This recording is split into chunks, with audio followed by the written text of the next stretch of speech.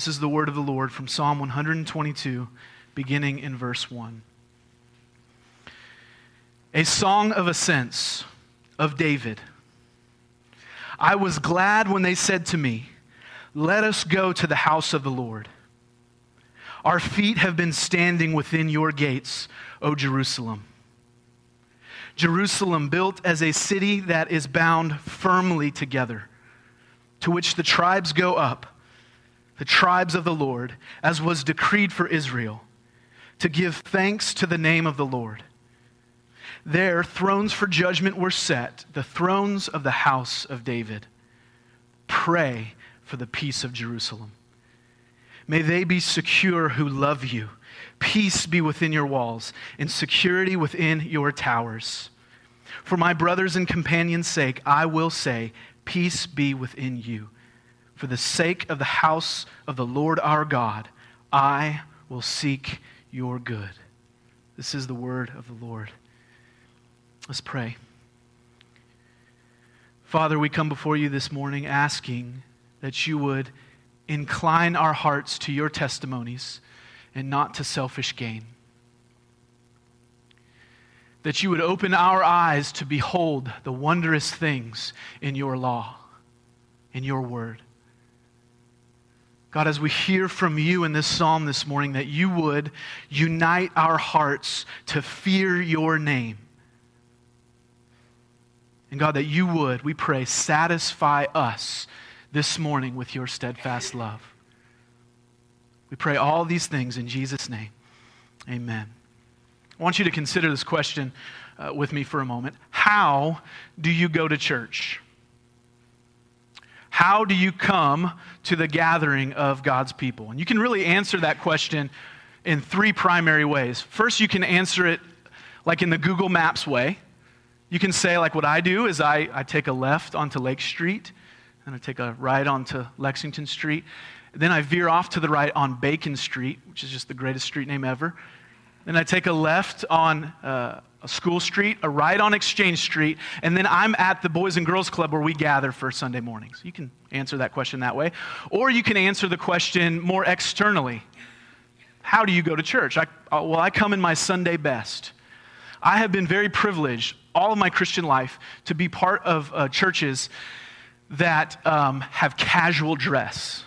Thank the Lord for it. If you're into the three-piece suit, I wear a tie like once a year, sports coat twice a year, that's it. But I'm thankful for that. This is my Sunday best, right?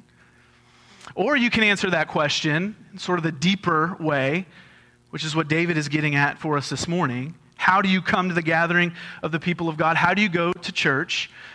And reflect on the condition of your heart. What's your attitude as you approach the worship gathering of the people of God? What are your motives for being here? And this is an important question to ask because, like we understand, it's very easy to be in the right place for the wrong reason. We all get that. We can be doing the right thing with the wrong motives. And oftentimes, because we're sinners with sinful hearts, we can understand the duty and responsibility of gathering as the people of God. After all, you're here, right? I'm preaching to the choir. I don't need to say, hey, you need to be here because you're here. You can understand that part, but while understanding and pursuing the duty of gathering with the people of God, we can very easily neglect the delight of gathering as God's people. The heart that God desires for us to have as we come into the presence of God as the people of God. It's easy for that to happen because the reality is that gathering as God's people is by nature the same thing every week. That's a good thing, by the way. We'll get to that in a moment. But when you get into the same routine of doing the same thing every week, it's easy to drift into going through the motions without evaluating your heart and asking the question, why am I here? And how would God have me approach what's happening here right now? And that's the question we want to get at this morning. That third way, that internal question of how do we come to the gathering of the people of God? That's what Psalm 122 is digging in. And what King David is doing here is he's going to do this in three ways for us. He's going to show us three ways to go to church, just to tell you where we're headed. First, we see in verses 1 and 2 that we're supposed to come to the gathering with glad expectation. Glad expectation. Second, we see that we're to come with a unified gratitude. We see that in verses 3 through 5. And then finally, at the end of the psalm, David shows us that we are to come with prayers for peace in verses 6 through 9. Glad expectation, unified gratitude, and prayer for peace. So let's jump in. Look again with me at verse 1. Song of Ascents of David. I was glad when they said to me, let us go to the house of the Lord. A little background is helpful here. This is, as the verse tells us, a song of ascent.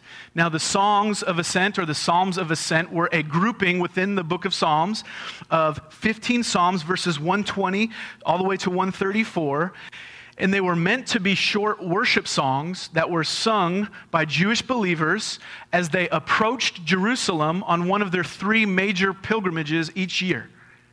So they were given these songs, and they would sing them together as they approached to worship. And if you look back, you don't actually have to glance there, but if you were to go back later and read Psalm 120, which is the first song of ascent, and Psalm 121, you'd see a sort of progression that's happening here. In Psalm 120, there's this pilgrim. He's attending this worship gathering. He's on this journey, but he's far away from God's people. There's a sense of distress there. There's distance from Jerusalem. When we get to Psalm 121, the pilgrim is facing difficulty. And he says, a famous psalm, I lift my eyes to the hills. Where does my help come from? My help comes from the Lord, the maker of heaven and earth. There are two psalms that express difficulty and distance from God and his people. And then we come to Psalm 122, our psalm for this morning. And as we get to this psalm, we're introduced to a new emotion for the Psalms of Ascent. There's not distance, there's not distress, there's not discouragement. Instead, what does the pilgrim say? He says, I was glad.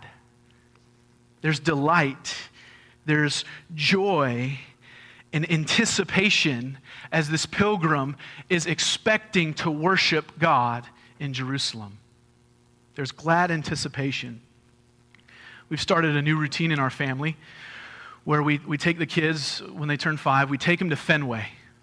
How many of you have been to Fenway, just by a show of hands? Jacob, I already know you can put your hand down, right? Fenway Park, oldest, even if you're not a Red Sox fan, by the way, we're doing really well right now. Even if you're not a Red Sox fan, that's fine. I'm not really, I'm not into sports ball just in general. But Fenway is a historic experience, oldest park in the U.S. I mean, it's amazing. And so we took our son Aiden, he turned 5 in May, we took him to a Red Sox game, his first Red Sox game. And the joy of going to Fenway it's in the game, right? But it's also in the journey to the game. So we decided we're not going to drive down there. We're going to take the T. We're going to take the subway. And we get on the Green Line, and we get off at Kenmore Station. And we come out of the T station, and you see the huge, famous Boston Sit-Go sign. Nod your heads if you're with me. If not, that's okay. Google it later. And you're standing under it, and he's just amazed. You're with the crowd. You're walking down the street, and you're turning left, and you cross over the Mass Turnpike, which they've renamed this bridge David Ortiz Bridge. And you're with the people, and you start to smell the hot dogs on the grill. We call them Fenway Franks, right? And you start to hear street musicians. And as we're walking, just me, my wife Lauren, and our 5-year-old son Aiden, she had the idea to take the phone out and get his reaction as we're coming across David Ortiz Bridge, and we're coming, there's a little pub on the corner there, and when you turn left on Lansdowne Street, you're behind left field, and there is the Green Monster. And he's been told about this, like older brothers told him. He's just excited. He's jumping up and down. He's listening to street drummers. My wife's got, the camera on him, and he comes down, and he sees the back of the Green Monster, the Green Monster, right? And he starts jumping up and down, and he says, there it is. total, sheer excitement. Now, we giggle at that. It's cute. It's a 5-year-old. But I'm sure you can point to an experience in your past where you went to a concert of a band you loved, or you went to a stadium that you loved, or you saw a team that you loved, and you understand that anticipation as you're traveling there, right? We've all been there. What's so interesting about that is when we come to the Bible, the closest parallel we see to that experience is a pilgrim attending a worship gathering of the people of God.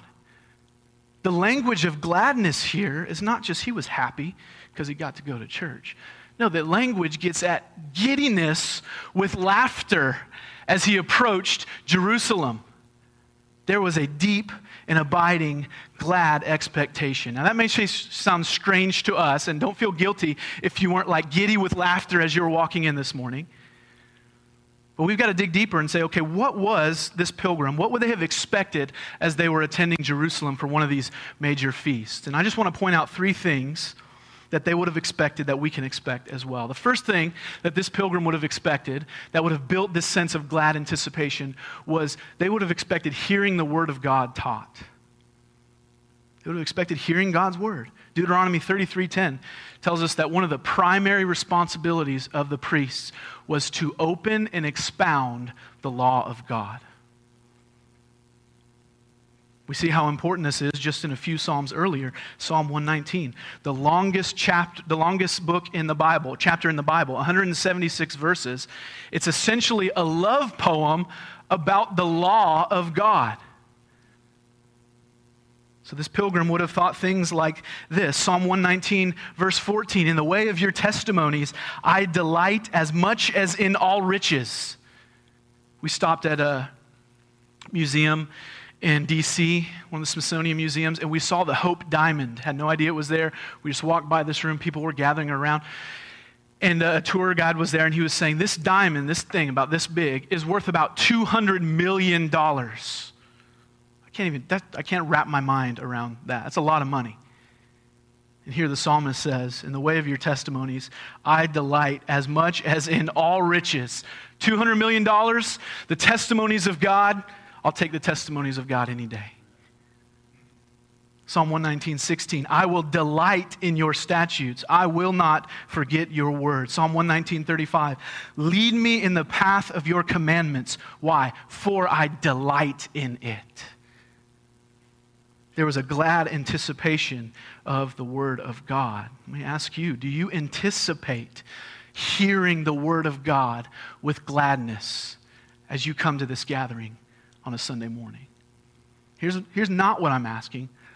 I'm not saying, do you know that you're going to hear a good expositional sermon? You know that. That's part of the joy of attaching yourself to a Bible-believing church that has a rightly high view of Scripture. What I'm asking, what I believe God wants us to ask is, do we understand that when that takes place, it is the very Word of God speaking to us? As the author of Hebrews says, it's not an old dead book, the Word of God is living and active, sharper than any two-edged sword.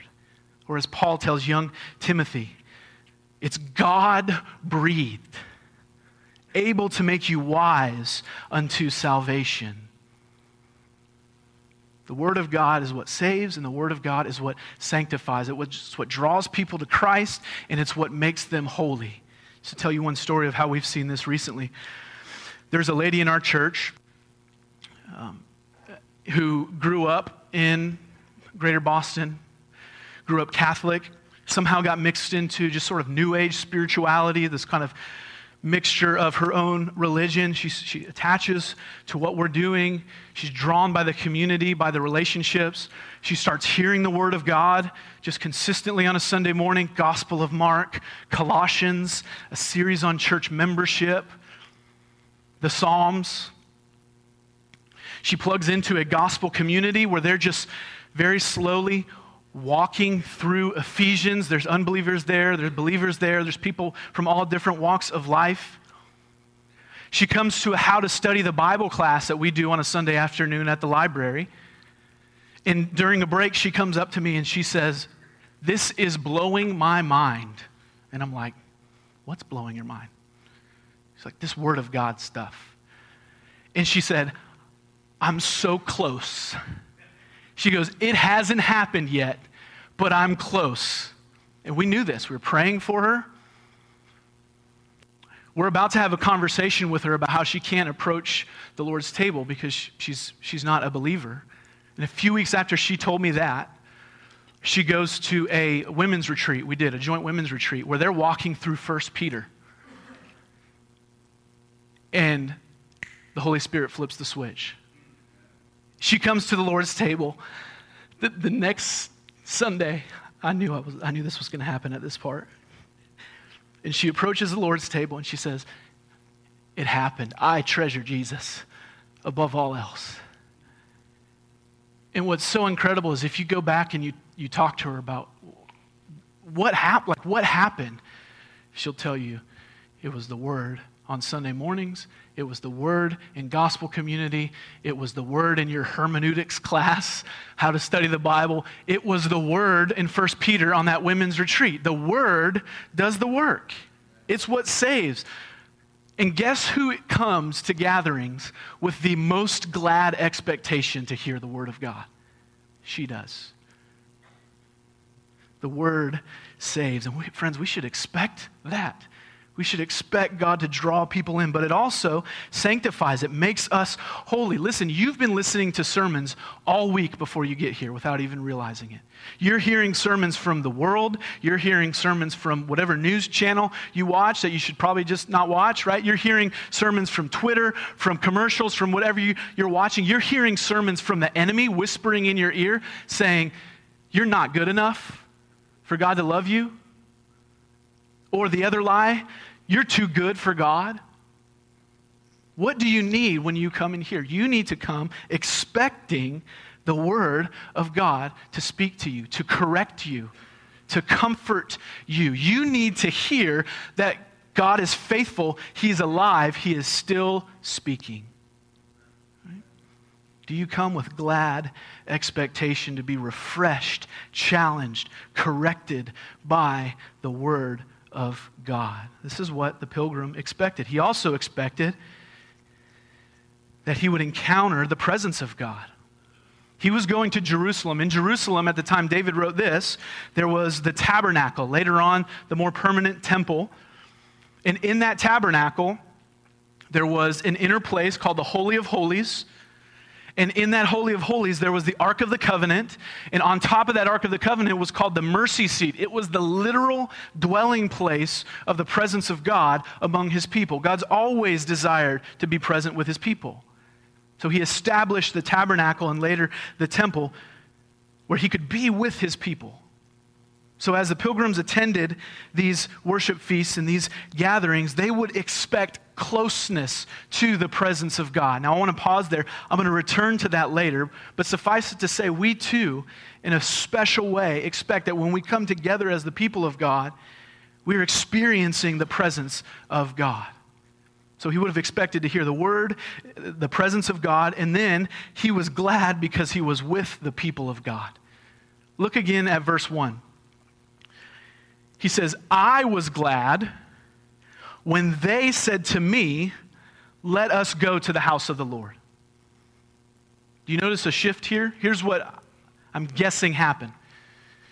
The pilgrim was attending by himself, and it seems like a group of worshipers said, hey, let's go to this together. And because he was no longer alone, the worshipers' gladness was magnified by being with other people of God. See, this is why you rarely see people at Fenway or SunTrust Park alone. If that's you, like if you just like to go to baseball games alone, hey, no judgment here. But usually, what do you want to do? You want to go with your friends, right? You want to go with your family. You want to enjoy the experience together because community magnifies our gladness. Here's the way C.S. Lewis put it. He says, delight is incomplete until it's expressed to others. I think that's what's happening here. We understand this. The last time you read a great book, you wanted to share it with somebody else. The last time you were alone watching a beautiful sunset, you wish your loved one was there to share that experience with you, right? The last time you had a delicious meal, what'd you say? Here, you got to try this. Some of you are like, no, I don't share my food. But most of you who are generous and kind, right? You're like, you've got to taste this. This is delicious. Because community magnifies our gladness. Now, I don't want to be misunderstood here. Let me speak to my fellow introverts for a moment. I understand there is a value and really a necessity in our Christian lives of getting alone with God. I don't want to sound imbalanced. You need to spend time away from the noise of life, alone, in your prayer closet, reading your Bible, spending time in prayer. In fact, we probably, in our distracted age, need more of that. So what I'm not saying is don't do that. But what I am saying is when we come to Scripture, we don't see people saved and brought into a private religion. It's just not there. People are saved into the family of God. That's why when the disciples asked Jesus, teach us to pray, he doesn't say, pray like this, my Father who art in heaven. What does he say? Our Father, right? God himself, remember, is a community. One God, three persons, Father, Son, and Spirit, enjoying, delighting in each other from eternity past. He created us not out of need, but out of an overflowing delight. He created us in his image, which means just like God is a community, we need one another. Here's what I'm saying. This right here is not just about you and God. It's about us in God. Worship is never solely vertical. It's also horizontal. So to give you an example, I can't tell you how many times it happened this morning where I came in and I was singing a congregational worship song, and I think to myself, how much different would this be if I was just singing this by myself? But then I look around and I see other saints, some whom I've known for a long time, some I've never met you before. And I'm reminded, oh yeah, I'm not the only one who sings, glory be to our great God. I'm not the only one who comes in dejected and needs to be encouraged by the reality of who God is. That means I'm not just singing for myself, and you're not just singing for yourself. You're singing for me, and I'm singing for you. That's why Paul encourages the church to sing psalms, hymns, spiritual songs to one another. Because it's not just me and God, it's us and God. So his worship was magnified by this community. He was glad, sure, but he was glad when they said, let us together go to the house of the Lord. So we're to come with this glad expectation that we're going to hear God's word, that we're going to encounter God's presence as the people of God. That leads us to number 2. We're to come with a unified gratitude. Number 1, we're to come with glad expectation. Number 2, we are to come to the gathering with unified gratitude. Look at verse 3. Jerusalem, built as a city that is bound firmly together. So David is continuing this theme of togetherness here, and he does this poetically. He gives us a play on words. Remember, David was a songwriter, and he was a poet. And what he says here is actually a literal observation. He's saying Jerusalem was built as a city that is bound firmly together. That's just a literal observation of saying this city is jam-packed tight. There's not big lawns, right? You're just shoulder to shoulder in this tight, compact city. But that word for bound in verse 3 sounds very similar to the word companion. And that's David's play on words there. He's saying, listen, the literal closeness of the city of Jerusalem is representing the spiritual unity of the people of God. Jerusalem, habitation of peace, is bound firmly together. Now, here's where I want to pause. I said I'd return to the presence of God. This is important. We're talking about attending a city on the other side of the world for a Jewish feast 3 times a year, 3,000 years ago. So you should be asking, what in the world does this have to do with us today? I'm glad you asked. It's a great question. Let me do my best to try and answer it for you.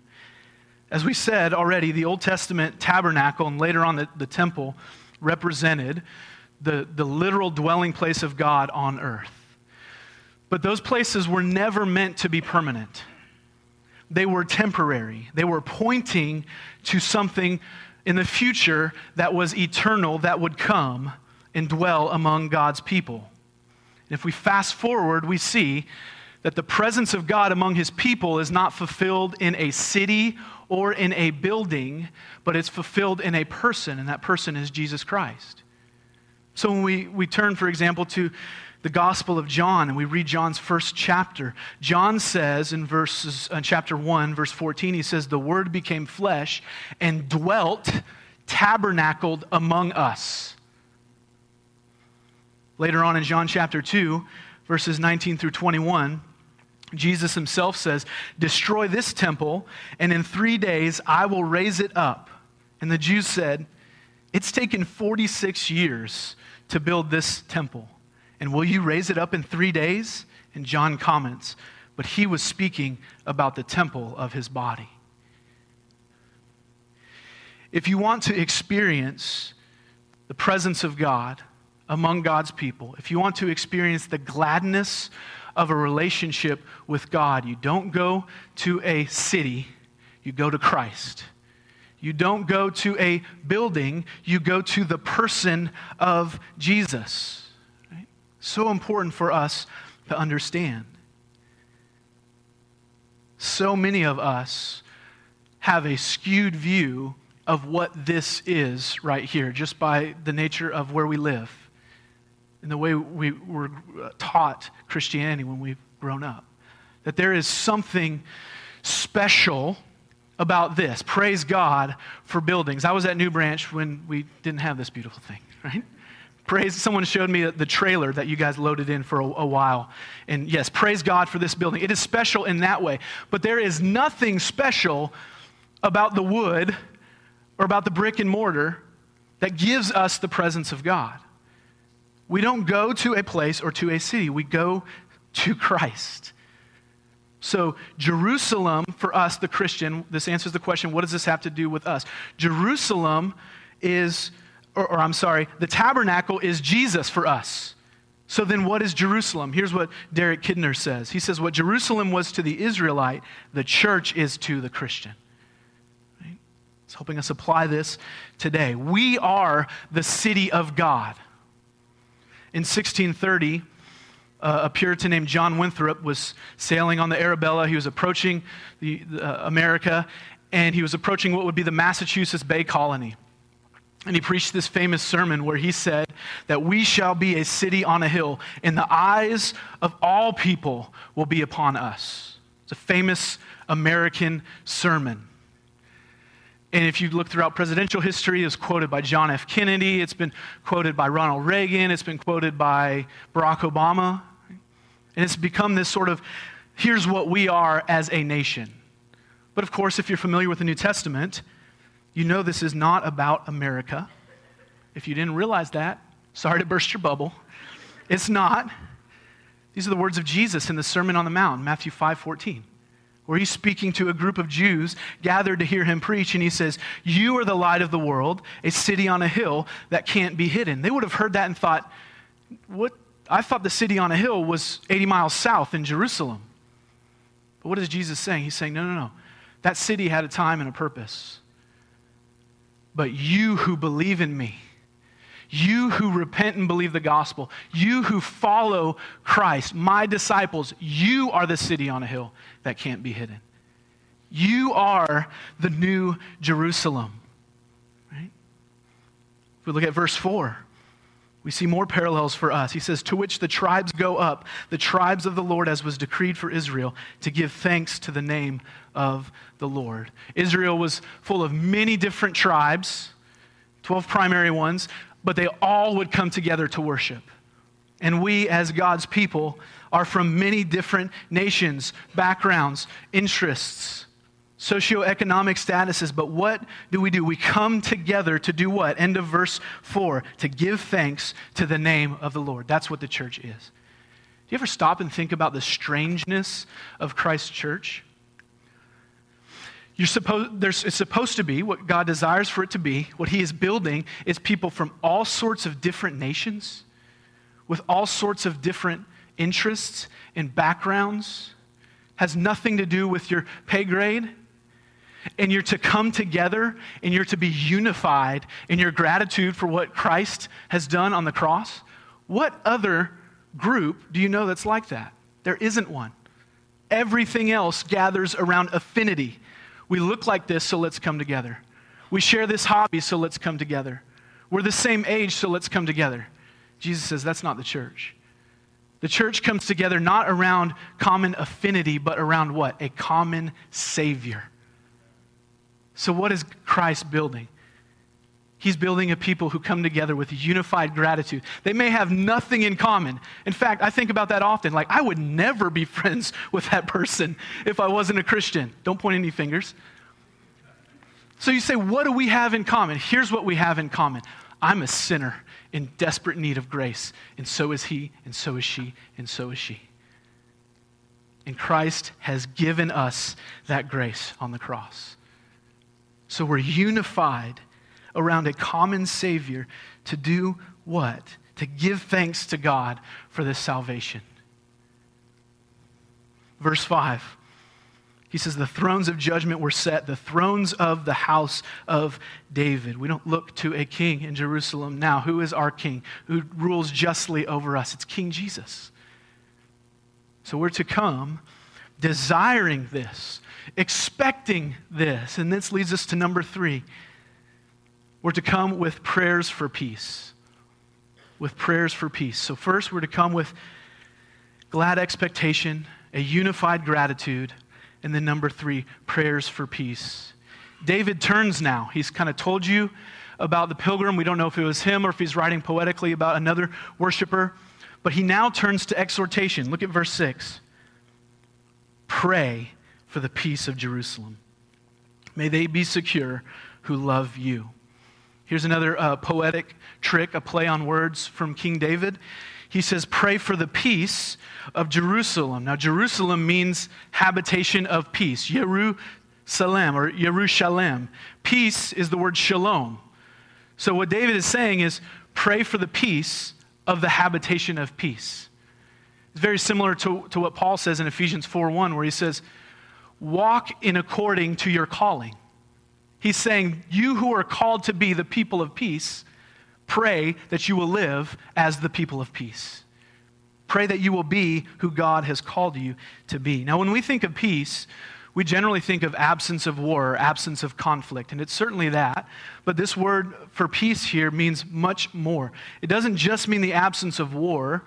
It also means the presence of flourishing. In fact, I think if you're looking for like a good modern synonym for shalom or for peace, the word flourishing is a very helpful word. That's what David is saying here. You want the people of God to flourish. You want to see Christ's church grow. You want to see them unified. You want to see them joyful together. You want to see the mission advancing. And if that is going to happen, listen, if that's going to happen in New Branch, if that's going to happen in 7 Mile Road, or any church, it's going to require prayer. We have to be people of prayer. Why? Because God has not called us to build an organization like the world builds organizations. God has called us to be a supernatural people. And the task that God has called us to is, hear me on this is not an overstatement, it is impossible without the Spirit of God. Think about unity in such a diverse group of people. I drove 2 days with my 5 kids and my wife in a car to get here. Not like here this morning. You guys are like, you did that yesterday? No, last week. We're from the same family. And it's a miracle that like we're still a family.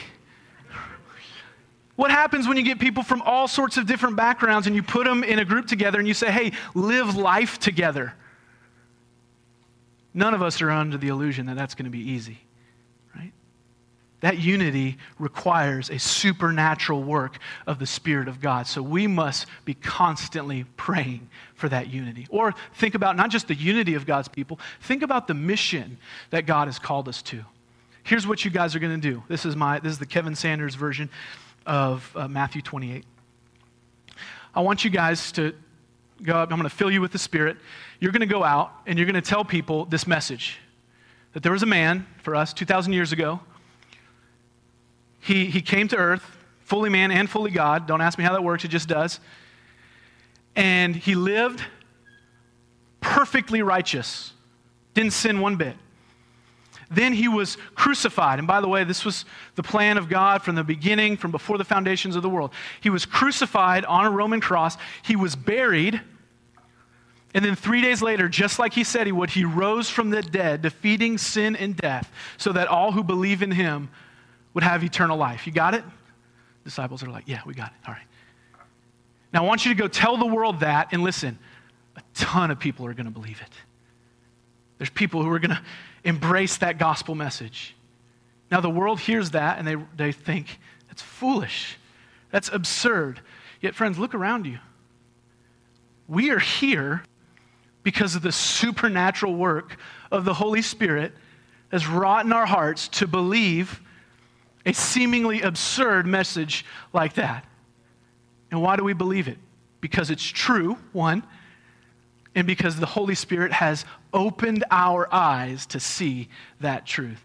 The mission of God is not, hey, gather a bunch of people here and build this organization. No, the mission of God is proclaim the gospel and watch the Spirit work. That can't happen without supernatural work. Therefore, we must be people of prayer. If we want the church to flourish, we must beg God to move. Because the primary things that God has called us to are things that we cannot do on our own. Let it not be said of us what one Chinese pastor said when he visited the United States and did a tour of different churches. He came to the end of his journey and someone asked him, what do you think about the American church? And he said, it's amazing what Americans, Christians can do without the Spirit of God. What an indictment.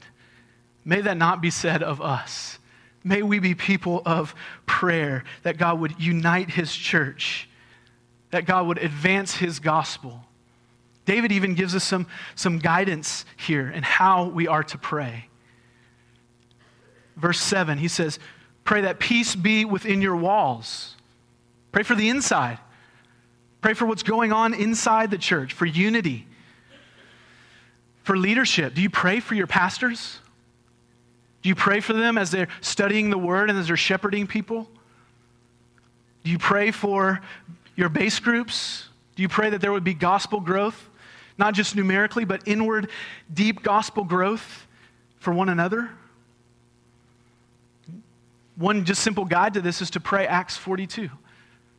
Pray that your church and the church at large would be a people devoted to the apostles' teaching, devoted to fellowship, the breaking of bread, and prayers. And then pray that the response would be awe would come upon people. And the Lord would add to the numbers day by day those who are being saved. Pray for peace within the church, but then pray for peace outside. He says, for security within your towers. It's this idea of defense. Pray for protections from threats of the enemy against the church. Listen, if you're paying attention at all, maybe you're not, but God is doing something in the church at large by uncovering a whole load of sin that famous high-profile church leaders have been hiding for years. Pray against that. We have the freedom in this country to do what we're doing without fear of that door being busted in right now, but do you pray for persecuted brothers and sisters around the world who can't do this but in secret? Are you a person committed to prayer? I'm convinced, and this is true in my life, that this is one of the most neglected disciplines of the Christian. Because we feel like we're not doing anything when we sit down and pray. We're wasting time. There's stuff to be done, even good, godly things. But do you notice that the only call to action in this psalm is pray? That's it. Pray. But it doesn't end with prayer. Prayer's not an excuse for, pushing off obedience. Notice what happens in verse 9 as we come to the end of the psalm. For the sake of the house of the Lord our God, I will seek your good. As Charles Spurgeon says, here David, his delight gives way to devotion. He's saying, I'm not just going to pray for the peace of God's people and the flourishing of God's people. I'm going to give my life for it. I'm going to be committed to seeking your good. It sounds a lot like Jesus, doesn't it? And brothers and sisters, this is what we're called to. We're called to come together with glad expectation, with a unified gratitude, prayerfully pursuing the flourishing of God's church. And notice that this is not just about a Sunday morning. Right? This is about what we are called to as Christians every day of our lives, to seek the good of God's people. And as we close, just let me make this one comment. It really doesn't look like much, does it? You come in here, week in and week out, you pray, you read Scripture, you sing songs, you hear the Word, you do the same thing the next week. You may feel like, man, it is kind of mundane. Just the ordinary means of grace. But it's kind of like when you look at a picture of your kid from a few years ago. Right? I see my kids every day. What I love coming back here is I'm reminded how much my kids have grown since I've moved. As we walked in this morning, my little one, Haddon, the one wreaking havoc earlier during worship, he's 3 now. And I was talking to someone as we were walking in, I realized, you know what? He was 2 months old when we moved. See, I see him every day, so I think there's not much change. But what's happened over time? He's grown, and he's grown, and he's grown, and he's grown. The same happens when we gather as the people of God. What is God doing? He's growing us together. We're inching towards heaven. In fact, we are rehearsing for heaven. We come in here and we sing because what will we do around the throne? We'll sing to King Jesus.